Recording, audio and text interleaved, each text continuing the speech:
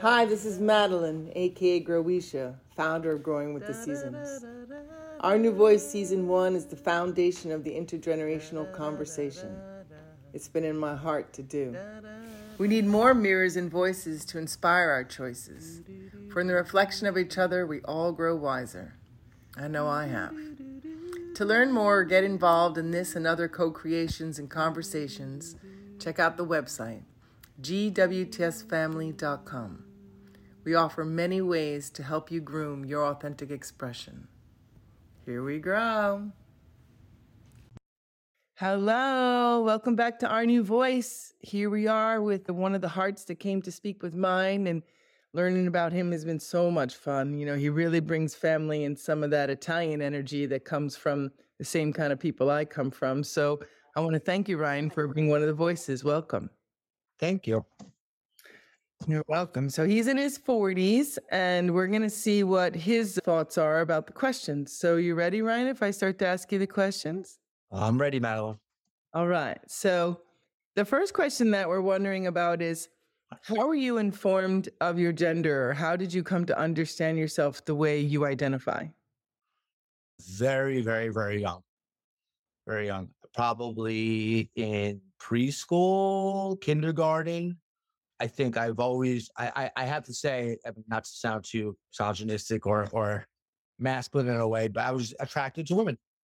And I think that kind of led me into then realizing the difference between, male and female, and then also having an older brother and a father and male friends, and finding myself with the like-minded behaviors and processes of other young boys and men around me. So I would say somewhere between probably kindergarten and first, second grade, on my own, by my own devices. You can always try to raise by a woman slowly, but I do feel that I think just my reflection with other men around me and my preference for relationships with the opposite sex is the way I developed that. And then, of course, going through puberty later with, showing, improving, and masculinity and that type of stuff, the typical male story.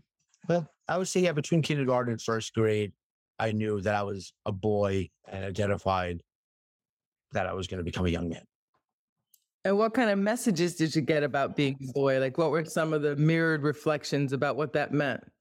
I think good and bad a little bit in a way. As we've spoke about my relationship with my father and being raised by a woman and having some negative aspects about what it means to be a man a little bit. And, the domineering or possessive or the financial security or workplace security that manhood was presented to me as was a little off-putting, I think, to a certain degree.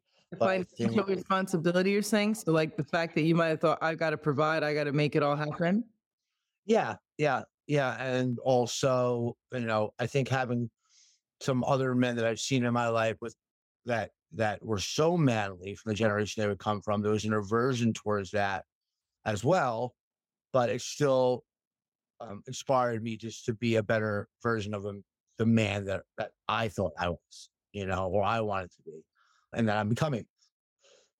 But yes, I had a kind of like a dual image of what a man was, being that my family was broken up and my mother did solely raise me. And I saw my father very limited up until when I was a teenager. And I learned probably a lot more from my friends and mimicking and things like that. But yeah, definitely the fear of the responsibility or wanting to take it on, feeling possessive over the idea of taking care, looking out for my mom. And that's followed through in all my relationships in my life and finding balance in that. And I think up until having kids, it was distorted. And I'm kind of really creating it of what it really means for me to be a man, because now there's other people looking at that, meaning my sons. Yeah, it's really amazing what a gift it is to have these little mirrors come in, right? They really mature us so organically, and they help us like reclaim parts of ourselves that might have got lost. I've noticed in families in tracking that certain things will happen to their kid around the same age that it happened to them. Weird. Yeah. And I'm always fascinated by that, but I believe it's all connected to the cards, but I won't divert. But yeah, it's really interesting how there seems to be a way that we're always being moved forward if we're open to the possibility of, changing. Hmm. Yeah, I Yeah. see it too. Yeah. So now that you kind of already brought us there, the next question is, what did you learn about yourself in relationships? Like, how did the idea or knowing you were a man being attracted to women and the provider idea that you were holding, how did it show up and play out in your relationship? Different experiences and different relationships, and ultimately leading me up to the relationship with my wife, which is the ultimate relationship that I'm working on always. And I think different stages of my maturity, I guess, they act out in different ways. In my younger relationships, all affection, all love, all sex, all, being sweet and loving, but then also that lack of maturity and experience in relationships and not having a really good blueprint to look at how people interact and relate with each other in an intimate relationship or in a partnership, not having that. I think at that time when I was young, I felt like it was a curse. I didn't know what I was doing. And it was kind of a scapegoat to make mistakes, or behave in certain ways. And I had to learn a lot on my own. So I always, like my wife and I would joke, both of us have been through enough relationships to have some maturity in a relationship now. I'm like, gee, if I didn't go through those, and every one of those girls that I was with, not too many, just a couple of relationships where I was with my wife, but they were long-term relationships, were stepping stones to knowing what I really wanted from a person, what I wanted from a partner. And meeting my wife is why, I never thought I was going to get married or have a family. And when I came to that place with her, I was very sure that's what I wanted. So I learned, I had to go through, I had to make some mistakes that I've seen my father make and go through the same ones, which then helped me to forgive and understand him even more from those kind of innate parts of being a man, whether it's testosterone or sex drive or fidelity or whatever it may be. And, kind of went through these stages where each one of them was an educational process to where now, like, I feel like I'm in my master's class with my wife, you know? So Nice. I like the master's class. And what a nice way to like kind of take the lessons and keep going and not like recycle the pain, because I think, at least I know in my experience, a lot of the women I am, my familiars, my mirrors, we would say, oh, I married my father or I married my mother. Do you know what I mean? And I think because we have these projection contracts and these like frequency things that happen between our parents, we're drawn to it, but we're really drawn to it to kind of individuate from it and grow on so we can go to the master class like you speak of. yeah, I completely agree. Yeah, it's interesting. Nice. And there anything else like what about your relationships with other men and to be able to kind of like balance your hearts and be authentic there? How about that part? I have really healthy relationships with other men. It really, I have to say, I have a really positive and healthy relationship with most men in my life. I did have a rocky relationship with my brother. I had rocky relationships with my father, but some of the men that I have in my life now are probably some of the strongest relationships that I have. And I feel, I think, kind of being heart based the way my mother was, the way she raised me. I speak to my male friends like that. I think sometimes it takes some of them off guard to a certain degree. And then as our friendships develop and they grow, I have really healthy, almost therapeutic type relationships with my male friends. They're really positive. Well, that's wonderful to hear.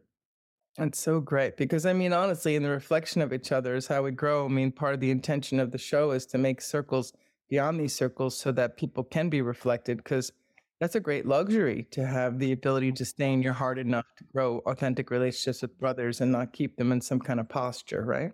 Yeah. Yeah. I think I do have a little bit of a natural ability of disarming certain men and kind of well, especially at this age that we're at now, for a father with sons, or I have fathers that are friends that with daughters or sons and daughters. And everybody's like, well, I want to show and prove. I want to be the best husband in town. I want to be the best dad in town. I want to be the best coach. I want to be the best person for, helping out in school. And I want my wife to keep me in a good light, all the other parents, all the kids. And there's this like new type of masculinity that popped out amongst men. And it's very easy for me to pinpoint that and be very kind of let my shoulders down. And I think some of the other dads and friends that I've made in the last couple of years really appreciate that role that I play for them. So I'll get a call and lunchtime. Hey, man, I just want to talk to you. Remember that conversation we were having last week? You know, my kid's getting picked on. My wife did this. I want your opinion on it because my other buddy will just tell me, you know, go out and do this, or just tell her to go F off, or just, you know, you're making money. You deserve to do whatever you want. And I was lucky enough to go through enough things in my life, in my relationships, to feel that I could be in a place to give that advice to friends. And then they come back and give me the things that I need from them as well too. You know, sometimes some of those dads give me a little slap on the back, like, yo, you got to toughen up a little bit, man. Take your kid and go do this, or, you know, speak to your wife in this way. And we learn from each other. And I think that's a big thing that's going on in the world right now too between men. I think that the men role is changing, specifically in our country, and especially in the Northeast up here. It's very economic based, success based type of a thing. And we're all learning that, you know, our wives are playing just as much of a role in our lives financially as we are. And it's a different world, and we don't need to feel so emasculated by it. And that, yeah, maybe we should be doing a little bit more of what the mother role was at home and letting them take that over and giving it up gracefully and sharing in this and not being so possessive and being more trusting and, you know, being showing characters. I think men have a long time ingrained process of doing whatever we want if we provide financially. And I think a lot of us are coming to the same thing. Like, well, we can't provide solely financially. So therefore, we should have never been allowed to do whatever we wanted anyway because we were doing that. But we also need to take a look at now, well, this is a 50-50 position in life that we're in right now. And I am taking over some roles as a mother, and she is taking over roles, the typical roles of a man. And I should take a look at what I do when nobody's looking, you know? And I think men, That's what we're really doing, right? Whatever we're doing when nobody's looking is what we're really doing. maybe that's it. Yeah. Just make sure you just characters doing the right thing when nobody's looking, right?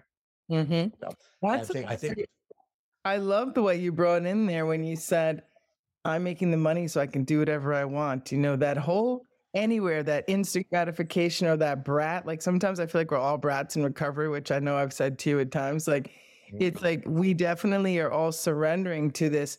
I get to do this because I'm this way. It's like, no, you still have to be conscious of what you're doing and balance and divine reciprocity. Because in that dynamic where the men could do whatever they wanted because they were making the money, there wasn't a balance in giving and receiving.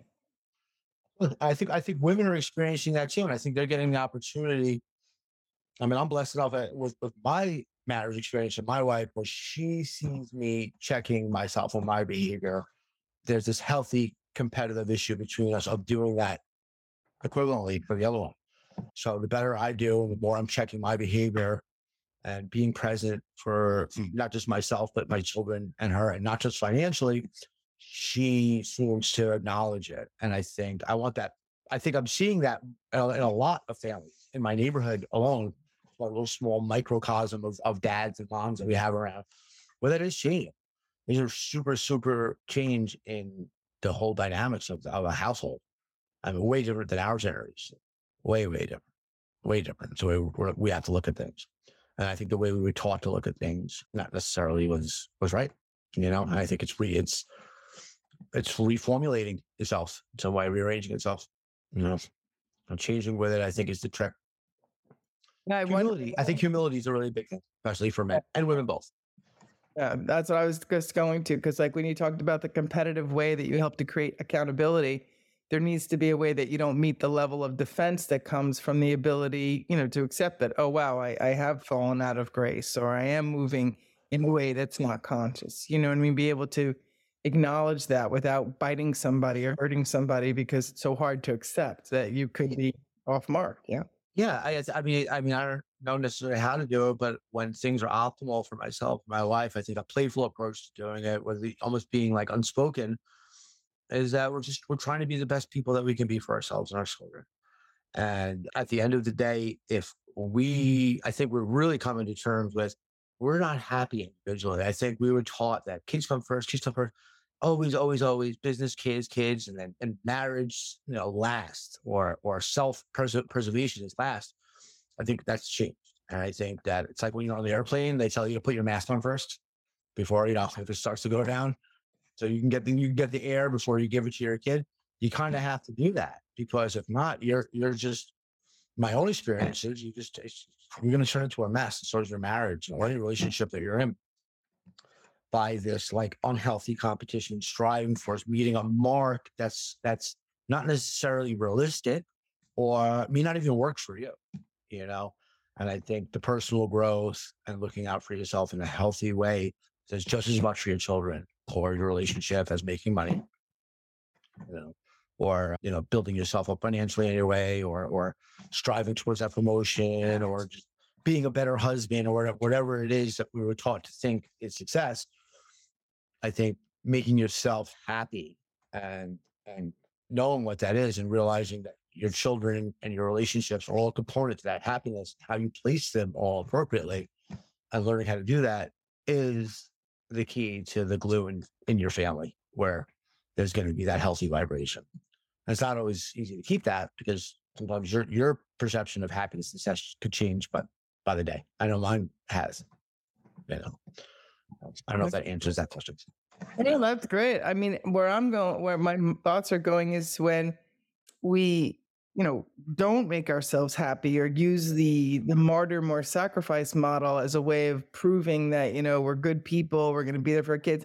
What seemingly happens in at least some of the things I'm tracking is you grow resentment because you're giving and giving and you're not really taking care of yourself. And then you have these expectations of the other, which grow pretty toxic fields, like even abusive cycles at times, if we keep it real.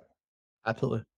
Absolutely. Yeah. And I've experienced it firsthand, 100%, and then becoming so spiteful towards life. And I'm even to the point of jealous of my wife, and wanting to just like, you have to feel this pain that I'm feeling. I'm not showing up, or I've been showing up and not getting to that mark that I want to get to. And I'm not the man that I want to be. And wow, look what's happened to me. So you know what? You should feel this. You should, and that's where that abuse comes in. And then it becomes cyclical, back and forth. And it's just very, very, very hard to get out of that. And just as humans, especially in relationships, when you care about each other, you don't forget that easy. That stuff. You gather a lot of moss, a lot of dirt in the process. And I think that's what we're going through now. I think it's, as far as our relationship goes, shedding a lot of that stuff off and realizing maybe some of the expectations that I set for my wife or myself or my children, or what I expected from my life at 44, what I thought I wanted, and that I maybe didn't see was there already, in this way. And I was so misguided that I became extremely resentful, to the point of nervous breakdowns, almost to the point. So much resentment, so much was built up. And, almost lost my relationships and things that really mattered to me because of that. Yeah, because then that's the kind of stuff that justifies escapism, right? Escapism, lashing out, lethargic, just all of it. Just all the symptoms of an unhealthy mind. Mm-hmm.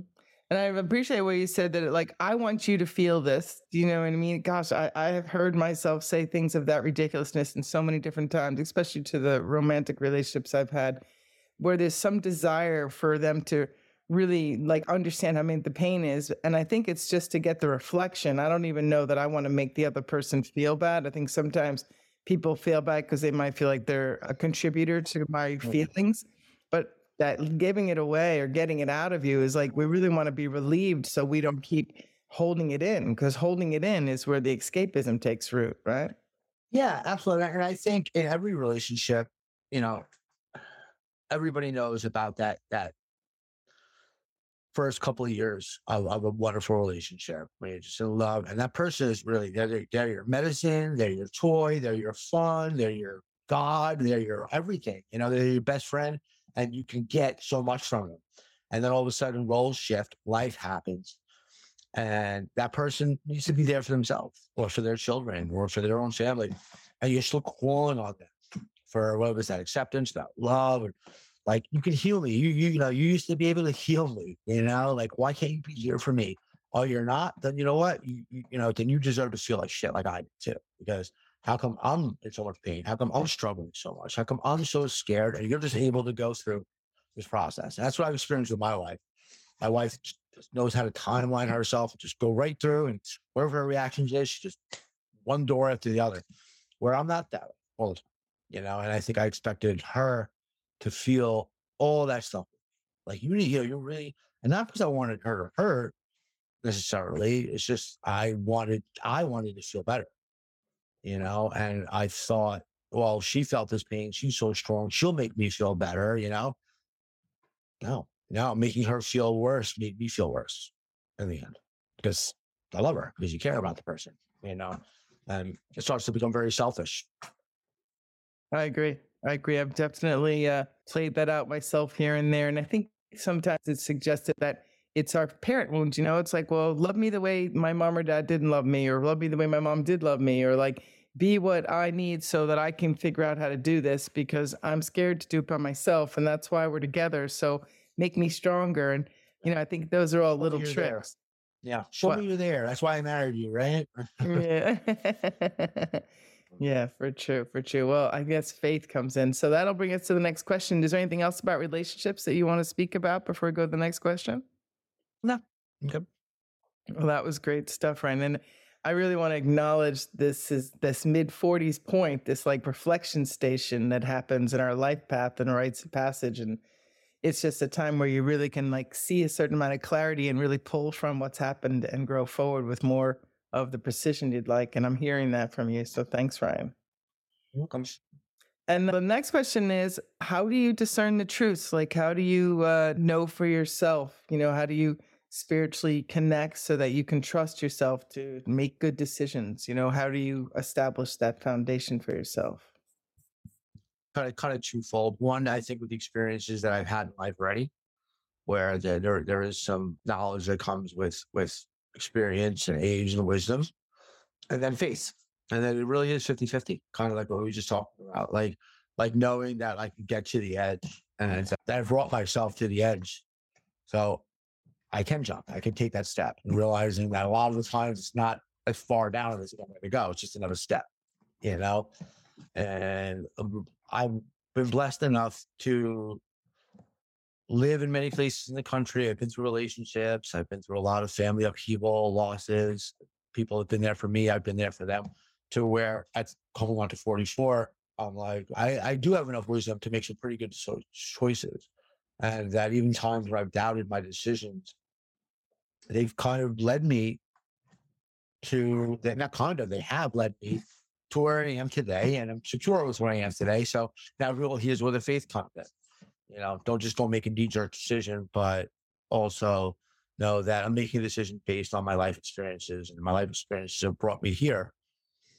But there's a lot of faith involved, so definitely. So then you trust yourself because you lived what you lived, and you know that you can lean in and come up and readjust and stuff like that. Like you've seen it happen and you trust it. And then when it gets really, whatever, big storm, you fall on faith and you get to that faith to trust. How do you keep your faith? Like, do you have any spiritual practices that help kind of fortify that in you? Yeah, meditation, outdoors, music does a lot for me. For some reason, it opens up something in me where all of a sudden I'll get stimulated with ideas or inspiration or relief.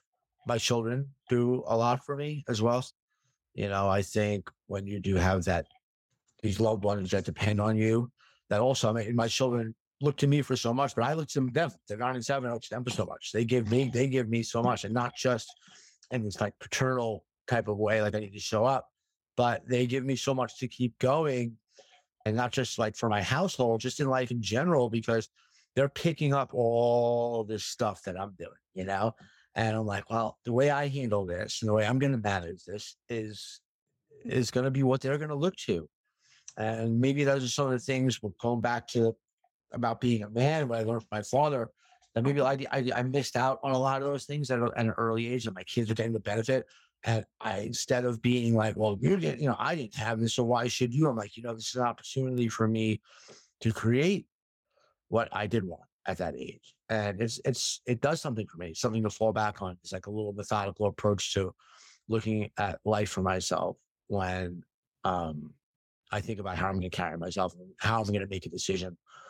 times in the past when having children has been really good for me, because I think I had a little bit of a lack of appreciation for what I was in life, or the role I was, and I felt pretty insignificant, and I think the significance of being a parent and feeling that unconditional love does a lot for me, to where I do think about the decisions I'm going to make, and they shape my decisions, knowing that my decisions affect them. So it forces me to think clearly and have a little more clarity about the next choice that I make. And then I still have to go back and rely on fate. Sometimes I say, well, I don't know. God, I have no idea what's going on. I'm just gonna rely on, I hope this is the right thing for me and them, for all of us. But at least it brings some Nice. heart into it for me, where it's not just rudimentary, and because I'll find like kind of futility in certain things in life. My kids bring a lot of flavor and substance to it. Yeah. They bring their curiosity, right? Their unique expression. Absolutely. They brought, and boy, that unconditional love that you get from your children. I remember the first time writing about that in my journal with my second son, because I didn't necessarily catch that as much in the first one because it was a little bit traumatic. But I remember feeling so much better about myself because I felt so valuable because somebody was loving me so darn much. Like he just thought I was so funny. He just thought I was so great. Like he just loved me. He just would like follow me around like, that one, she's great, and I'd be like, oh, that's awesome, So Sure. it's really nice to have a fans club built in. Granted, they individuate and they have to go through times that they don't think you're so great, but that's okay. That's part of the process. You got to bring it in and let it go, and bring it in and let it go, and bring it in and let it go, like over and over, right? Then ultimately, I think, you are going to let it go. Yeah, we all have to let it go. And I think knowing that too makes you really like engage with life experience, and accepting that you are going to let it go eventually. One way or the other. They're going to move on, move out. We're going to pass away. We're going to move on. Nobody knows what's happening. But just for now. It's a borrowed experience being a parent. It's a borrowed experience of, being able to guide and grow more clear inside, for sure. Yep. Nice. All right. Well, this is wonderful. We have one last thing, and we appreciate your time. I know you're a busy guy too, and thank you so much. And the last thing we want to touch on is shared values, asking for some suggestions from the different generations on what you believe might be, 1, 2, 3, whatever you have easily, some shared values we can consider for all of us, values that maybe might be more universal for the collective. I mean, it's just the age-old stuff. Do it to others the way, would you do to yourself for yourself. Obviously, it's the golden rule. I think acceptance is a really big thing these days. Accepting people along their ways, realizing that like we are kind of this like interwoven, connected being that's, kind of just flying through space together. And we really do have to cooperate. And in order to cooperate, though, we need to be the best that we could possibly be. And knowing what the best is to you. I think identifying with what the best is for us individually right now, especially as men, and realizing how it affects the world around us, and that to get in touch with our hearts a little bit, that we can be a little softer, and we can be a little more loving, we can be a little more accepting, but being a strong role model at the same time.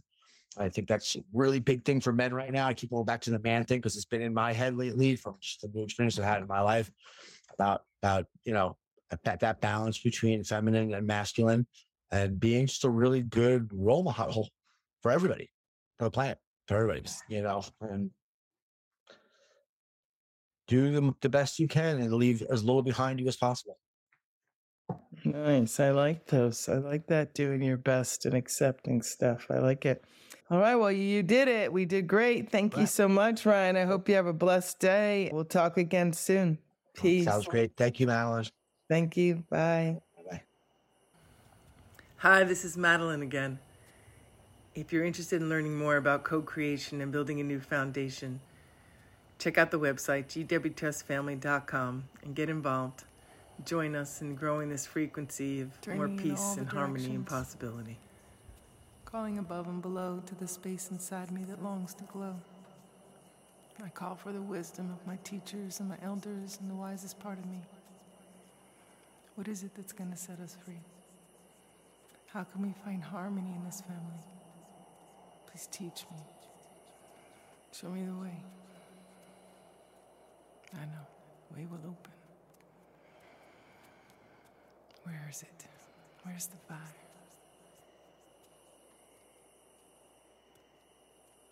Rhythm in the middle. Stay centered. Stay true. Do what you're here to do. That's what'll soothe your soul.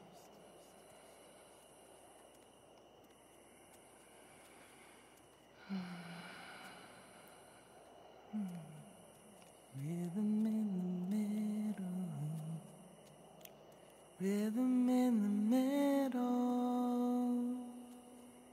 Rhythm in the middle. Soothe my soul. Smell that fire. Time to sing with the tribe.